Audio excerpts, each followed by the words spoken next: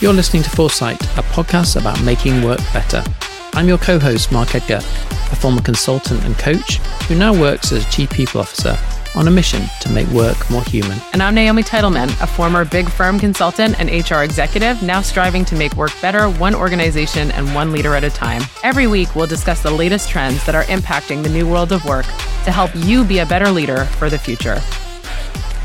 Hi, everybody. Welcome to Foresight, a podcast about making work better. My name is Mark Edgar, and it's great to be with you all today. I hope everyone is doing well. Today, yet again, I'm introducing the second part of our interview with Josh Bersin, who Naomi had the opportunity of meeting with recently. And like I said last week, I'm sure you're going to get some great insights from the episode today. More insights from Josh around systemic HR, share some examples around organizations that really are thinking about this in the right way, in addition to sharing his feel good. So please do enjoy the episode, and I look forward to catching up with you shortly after the conversation with Naomi and Josh. One of your other secrets in the book, which is growth, not promotion. So how, now we understand the problem that we need people upping their leadership game really early on in their career. And it's not really fair to assume, just like we saw at the beginning of the pandemic, it's not really fair to assume that just because you're senior or moving up the chain, you actually have leadership skills, right? Leadership skills are very different to individual contributor risk management skills. So how do we facilitate this at the pace that we need to? Well, I would venture to say that very few people are born with leadership skills. Naomi, you happen to have been one of those people, but I certainly wasn't. My basketball team believes so. Well, you must have had it in you because the kids saw it early. I think there's a couple of dimensions to this. First, people learn how to be a leader by being a leader. So it isn't a process of waiting until someone's ready. It's a process of letting somebody take the role on and learn on the job. And so that is, one of the paradigms that's changed. The second thing is, if you look at many, many studies on effective leaders in sports and industry and science and the arts and politics, they've had a lot of failures. They've tried a lot of stuff. And a lot of those things didn't work out. And so one of the other principles to me of leadership is this idea that horizontal mobility and exposure to new situations will eventually make you a much better leader, even if it's a high risk move. So this idea of maybe you need a horizontal before you get a vertical move is becoming a very popular paradigm. Like at Microsoft now, and I talked to Joe Whittinghill about this, they tell people, don't walk around here looking for a promotion. Take a lateral assignment. We want you to know what it's like in engineering, what marketing is like, what happens in sales, what happens in operations, work in the PC business, work in the cloud business. If you get that kind of experience, you're going to be capable of being a big general manager, high value contributor at Microsoft. And so that's what that story is about, that chapter is about. Because I think this idea that I'm not going to take a new position unless it's a promotion or I'm going to wait my turn just doesn't happen. The world doesn't work that way anymore. And that's actually counterproductive to the types of leaders we need. There's a great book that I read, many years ago that I still recommend. It's called Range. It's a book about training and development, but the guy who wrote it is an analyst. But what he basically found is that if you study the careers of the most successful people in many, many domains, they have all had a lot of failures. And the early parts of their careers, they jumped around a lot. They were trying things to figure out what they were going to be good at, to try to find, the thing that would make them happy and successful. And that is true of everybody in business too. So it isn't a world of, hitch your wagon to one job and wait your turn to move up the pyramid anymore. That's possible, of course, but that's a relatively rare situation now. So that's what this is all about.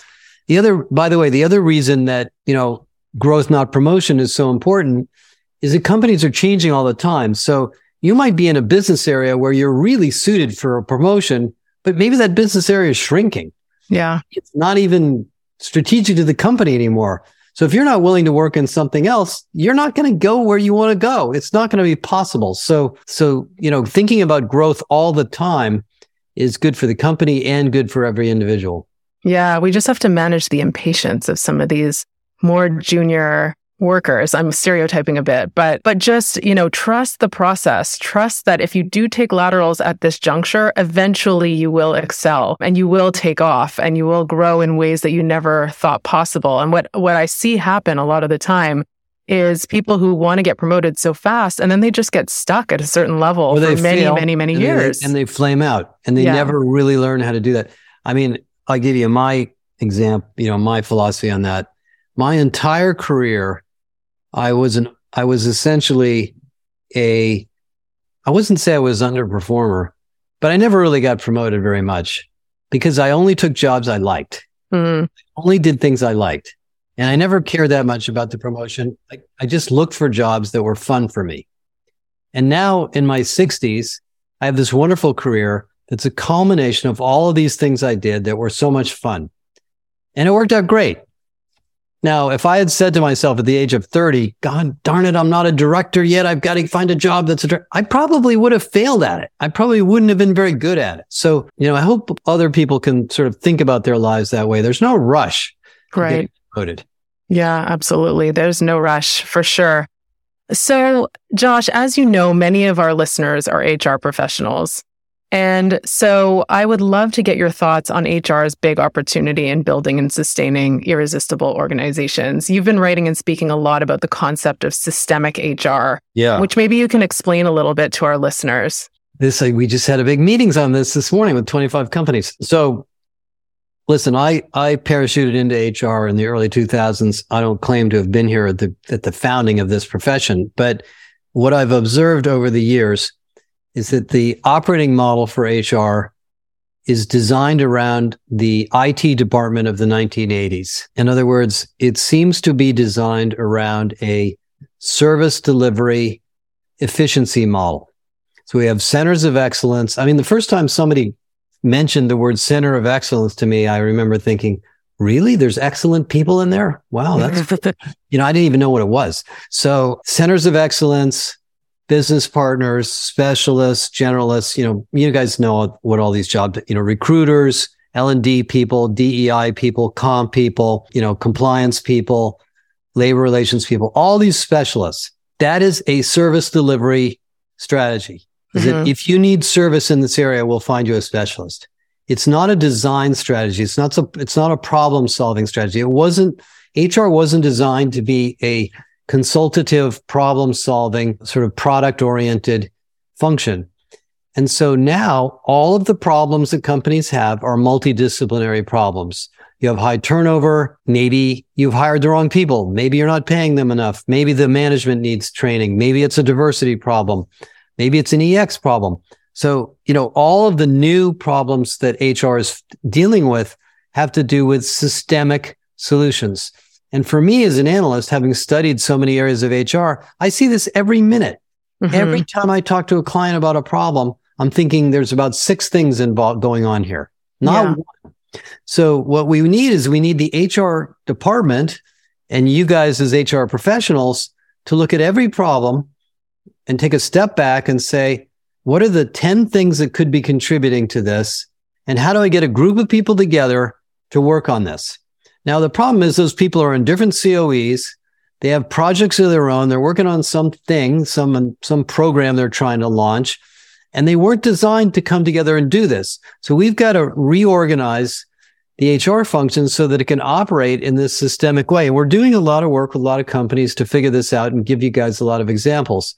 The second half of it is information and data. If I'm the HR business partner in a manufacturing plant in, Toronto or someplace, and we've got high turnover, or maybe we've got, a bunch of labor relations issues, or maybe we have poor quality in the plant and we're not producing stuff right, or whatever. It might be nice to know if any other plants are having the same problem, or if somewhere in the world there is a tendency for the same problem to occur, but not in other places in the world. So me as a consultant or an HR person can see the patterns, or maybe the CHRO can say, that plant operations problem is not unique to that plant. That's a big problem we've got across all our plants. Maybe maybe our operating model in the plants is not correctly.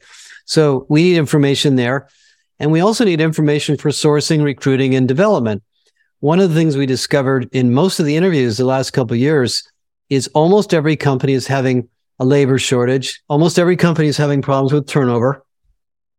And so if all you did was say, open a job rec and throw it out there to the recruiting department and say, go fill this slot, and they take, 5 months to fill it, and then the person comes in and they leave after 2 months, you're not making the company any money. You're just wasting money. Yeah.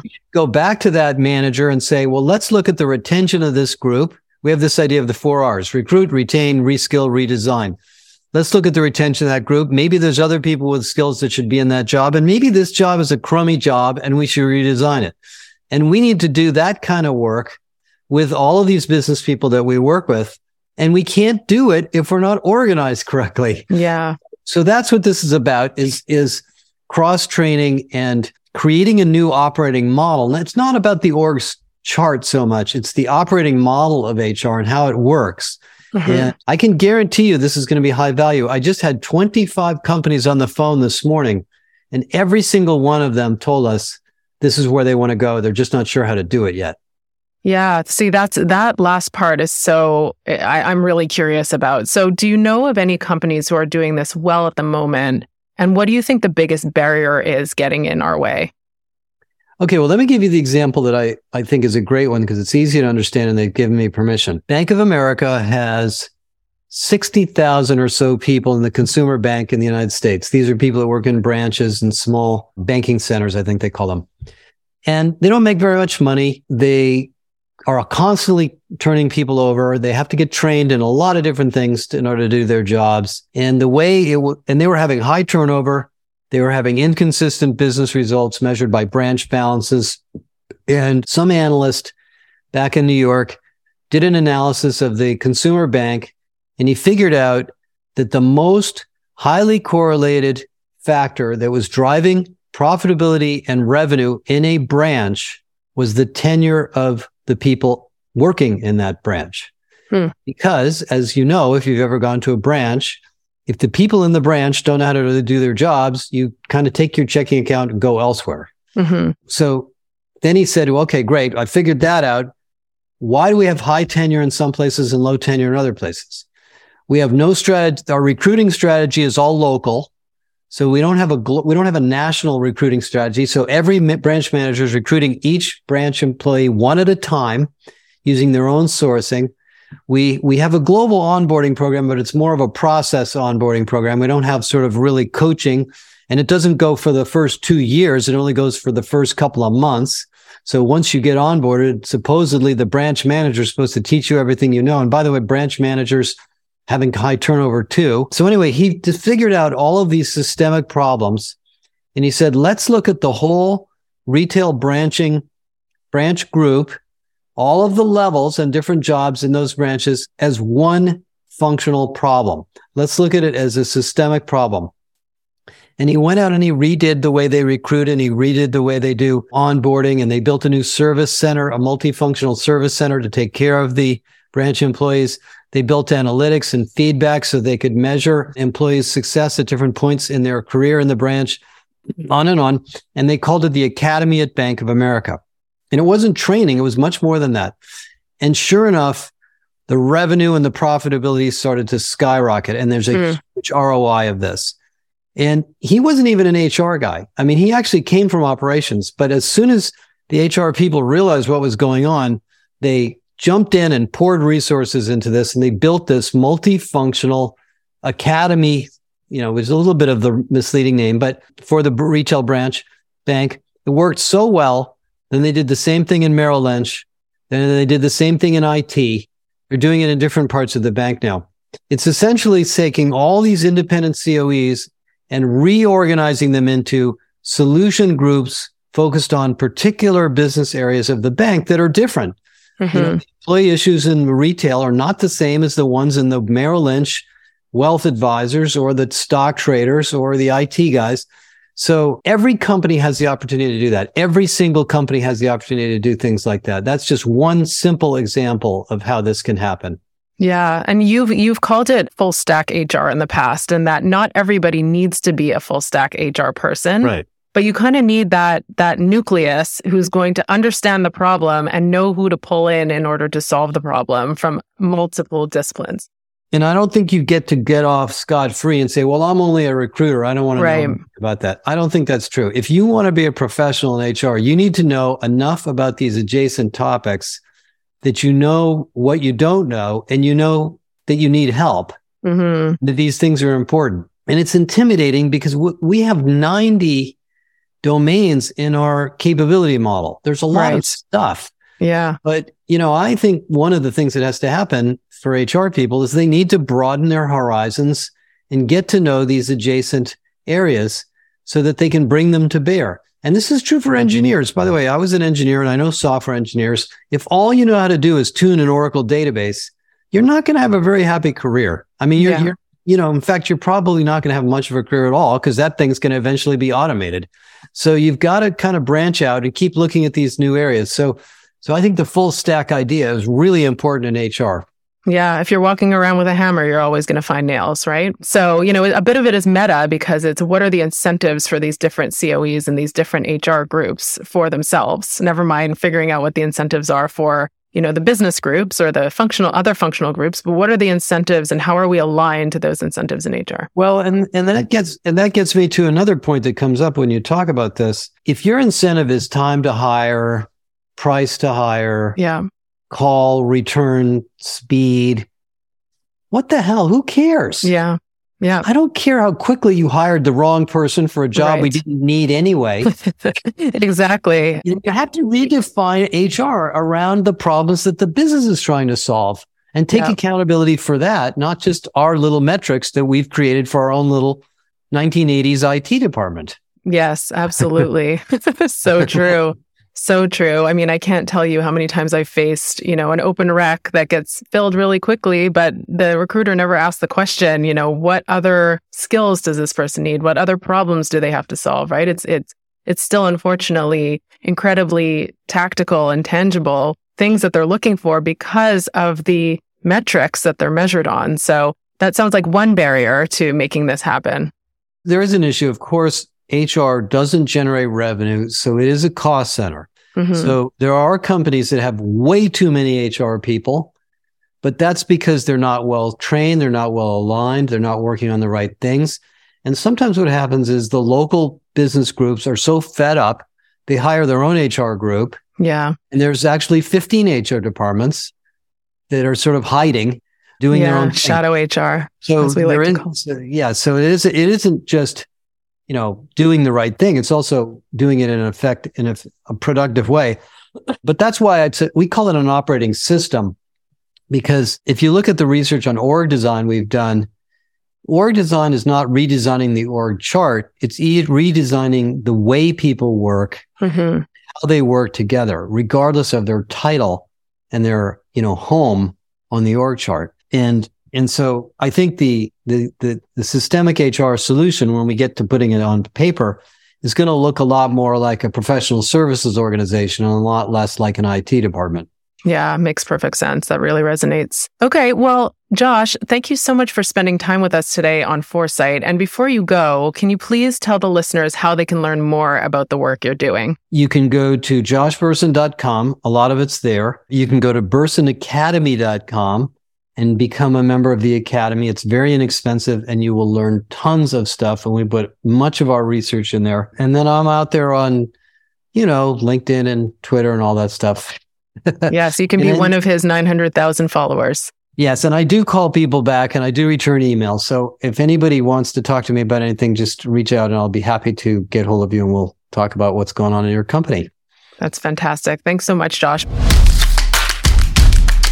Before you go, we like to end each episode on a very high note. This has been a really engaging discussion. Thank you so much for all the great nuggets you've shared. Hopefully our listeners have taken lots of notes. I know I have. We like to end every episode with a feel good. We call it a feel good, and it can be personal or professional. So Josh, what are you feeling good about today? I am feeling really good about having a grandson who is 1 week old, who looks exactly like I did. That was his name. Oh, that's beautiful. A mini me. Yeah. That's so perfect. A mini Josh. And we don't know yet if you're grandpa, but we do know that his middle name is Yoshua, I think, right? Yep. His middle name? His name is Teddy. Is his first name. Yeah. Teddy. Beautiful. So congratulations again. Thank you. And I'm feeling really good about the new digitally powered CHRO community we're building. You and I spoke about it a little bit before we got on the podcast. It's called Foresight Plus. And as you know, Josh, we've been building community since 2016 with conferences and workshops through our big reset sprint here in Canada. And Foresight Plus is really the next evolution for us. So we're launching our spring cohort, and anybody who's listening who is interested can check out our website and express interest. We'll have a cohort launching soon and another one launching in the fall. So we're really excited about that. Great. Naomi, I will definitely join whenever you'd like. Fabulous. And one more announcement before we go. We do have an exciting giveaway. So the first 5 listeners who share this episode on LinkedIn and tag Mark Edgar or me, Naomi Titleman, and or Future Forward with an HR in it, will receive a free signed copy of Josh's new book, Irresistible. So thank you, Josh, for that. And good luck and take care, everybody. Thank you so much, Josh, for being with us today. Thank you, Naomi. Thank you. Take care. Well, there we have it. 2 fantastic episodes with Josh Bersin. We're always super excited to hear his insights. He really is, in our mind, one of the go-to people in terms of his knowledge of HR, the information he shares.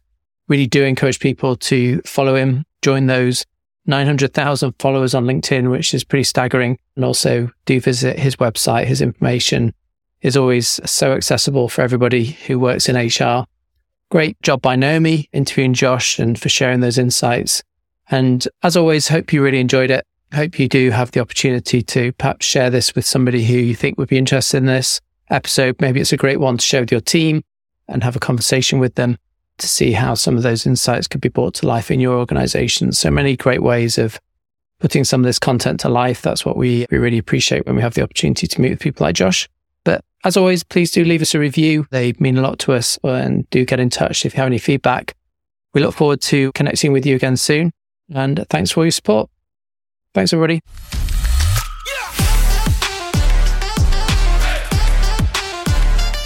Thanks for listening to Foresight. If you enjoyed the episode, we would love to hear from you.